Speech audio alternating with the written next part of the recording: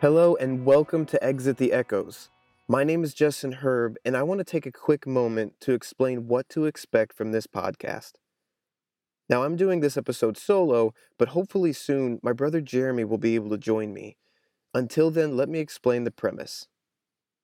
We've noticed, as I'm sure most everyone has, that some of the biggest issues of our time have become siloed.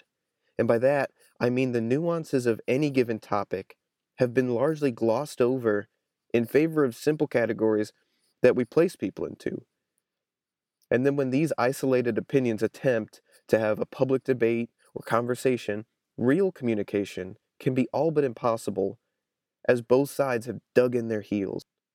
This, of course, doesn't stop at only major topics, say like global warming or the importance of vegan diets, but it extends to much more local and personal topics as well. So we would go as far to say that this silo effect has had an impact as deep as our psyche and our self-image. At Exit the Echoes, we believe that by shining a light on the hidden nuances of any given situation, we can at the very least begin to loosen our grip on conclusions and therein be able to truly understand our neighbors. Because let's face it, if we can't work together, it doesn't matter who is in office or what legislation it gets passed, we're doomed. Our aim is to bring opposing viewpoints together by presenting them in an honest way to those who disagree, thereby putting out some of this fire so that we can see one another. If siloed mindsets are not going to be effective at rationally discussing complex topics without erupting, then think of this podcast as an attempt to mediate those discussions. Our aim is to show how viewpoints come together so that the listener can make a more sound decision, not so that we can force one opinion or the other. Now, that being said, we're not going to tout ourselves as fair and balanced. Why, you ask? Well, because by attempting to represent both opinions as equally valid, we end up lukewarm. No, we're not going to actively try tipping the public opinion one way or the other, but we are going to be upfront when the issue strikes us as damaging to our shared community together. So these are two main focus points for the show, and the third is a new form of reporting. Now, we're not the first to try this, but we would like to try a different format for news and storytelling.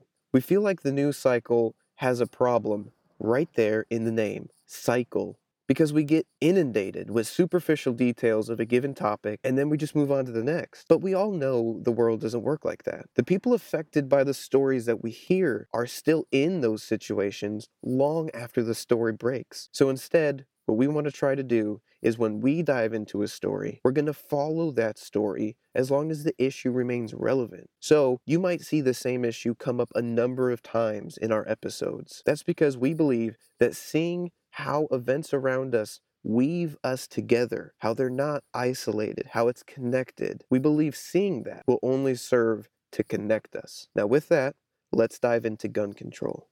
Now, I'm aiming to represent the helpful aspects of both arguments, but I have yet to find a source that I can sit down and interview and discuss all the counterpoints with. So I'm keeping a lookout for it, but for right now, just know that I haven't reached that point yet. What I wanted to do was just raise a couple points that I thought were very relevant to this issue, as it is, again, sadly, in our political discussion, and likely will soon be in our legislative ones. So I'm not trying to say that the points presented here are definitive solutions to the problem, because this is a complex issue with many, many factors to consider. But what I'm asking is for you to just let these factors that I present play a part in your considerations. In light of recent events, many have advocated for the arming of school teachers. This, it would seem, is born out of a pretty straightforward concept that the fastest way to stop a gunman is with a ready gun that's on the scene. And this argument seems to bear out because, of course, the quickest one to be able to respond in a situation is one in the middle of the situation. Now, let's imagine a hypothetical scene in a classroom with a teacher, students, and an armed, trained police officer at the door of the room. Now, everyone in the room hears the sharp crack of gunfire echo in the halls. As silence falls in the room, they hear screams of panic and chaos coming from outside. As the teacher gathers all the students in the corner furthest from the door, the police officer begins to turn just as he sees a student coming through the doorway. And then at this point, everything starts to move in slow motion. Now pause. This is the best case scenario within the worst case scenario, right? A trained and armed police officer already at the scene. There's no need to wait and call 911 or wait for cops to arrive. This scenario is what seemed to be playing out in many people's minds if only we get rid of the officer and pass their weapon to the teacher. So while we're paused at this moment, let's look at some details regarding trained police and how they relate to firing their weapons. Data for the New York Police Department regarding the accuracy with which the trained police officers were able to fire their weapon was just 18%. This is according to Police Policy Studies Council.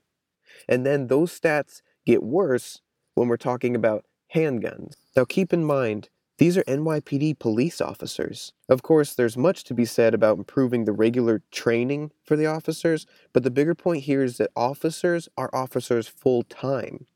This isn't a secondary responsibility to some other job. This is their focus.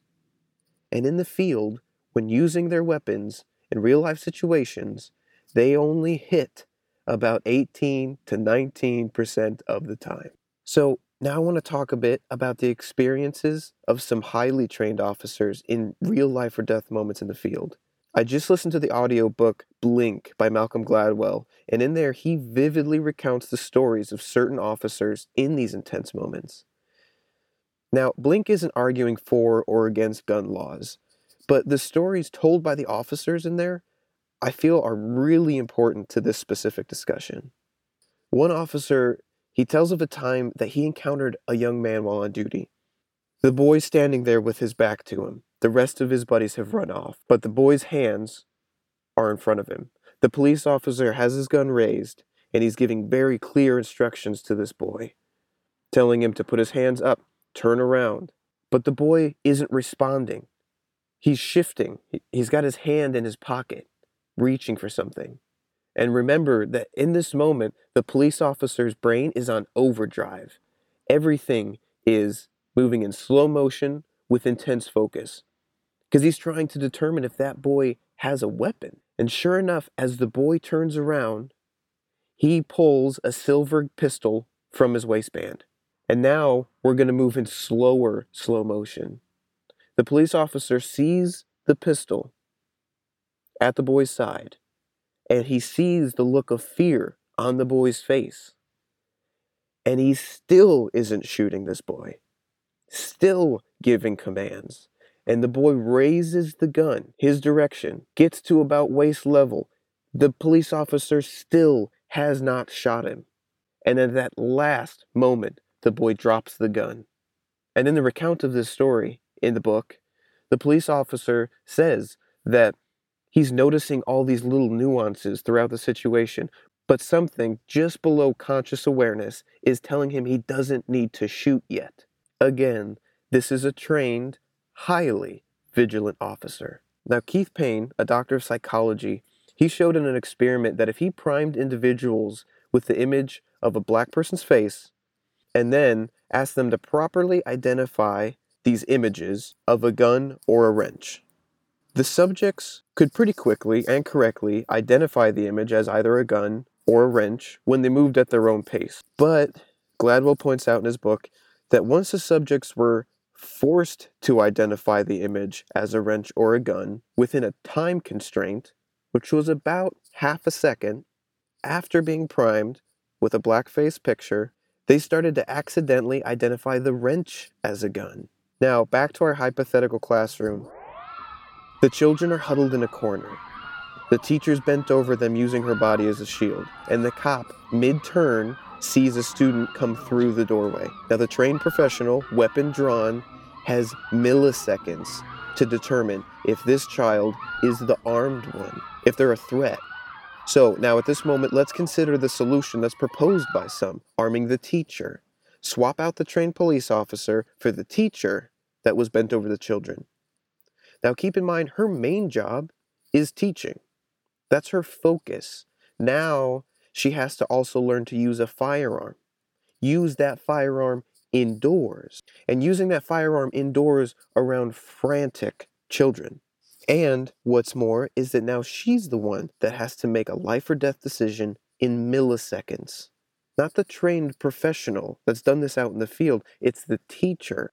And they may have all kinds of existing notions about the kids she sees in the halls. She might even suspect a certain kid already of being the shooter. So, primed by the categories that her brain places her immediate suspects into, she must now decide cell phone or pistol, look of fear or aggression, gun or wrench.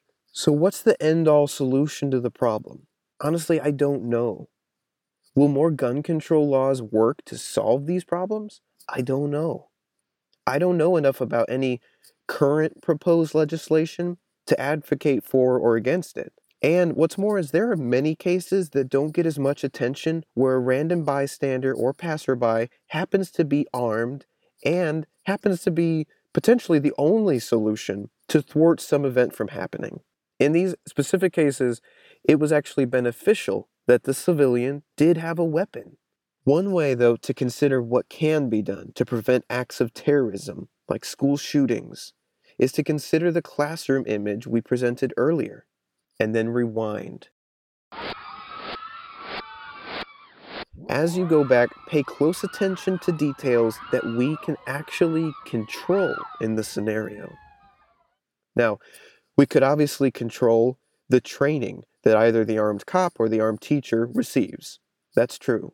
We can't, however, exert control over the mental and physical response that a moderately trained individual might have to this situation.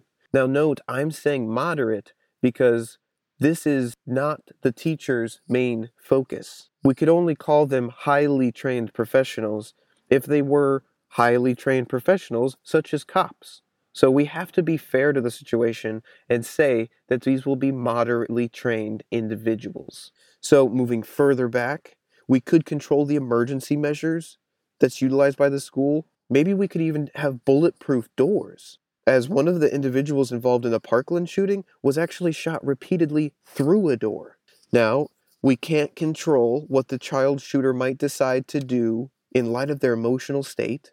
Now, that's not to say that we can't help or assist in reconciling the way that the child feels, but we can, however, control the means by which they acquired a gun. Consider this, for example. Are we in favor of laws that prevent unstable and dangerous people from having a gun? That seems reasonable. As a matter of fact, the spokeswoman for the NRA said as much at her hearing in the wake of Parkland. These laws are called red flag laws, and they were born out of a school shooting incident because the parents of a disturbed child repeatedly notified police that their child was dangerous. But due to a lack of legal right, the cops couldn't take away the guns. And then he went on to commit this act of terrorism, a school shooting. So the way a red flag law works is after the police are notified of the situation, they have to make a case before a judge, and then if granted approval, then they're allowed to temporarily remove the weapons from the individual. So this seems like a pretty reasonable step. But guess who opposed the red flag law? The NRA. Now, I'm not trying to draw broader conclusions about the NRA, but I'm just saying pay close attention because there's so much more going on. Now, the point here is this. We have to keep these nuances in mind when we listen to our preferred news or media outlet. Because we know, it's common knowledge, nuance and detail don't sell stories. We all know this. It's the nature of the beast to simplify and categorize these really dynamic situations into easily understood and classifiable labels. But if we hope to have a real impact on any legislation that will eventually be the laws we have to adhere to, then we have to pay closer attention and loosen our grip on the assumptions that we hold. So with that, I want to say thank you for listening to the first official full-length episode of Exit the Echoes podcast. And again, just remember that there's so much more going on in any given situation, and the only real way forward is for us to understand these nuances and to listen and understand one another. Thank you.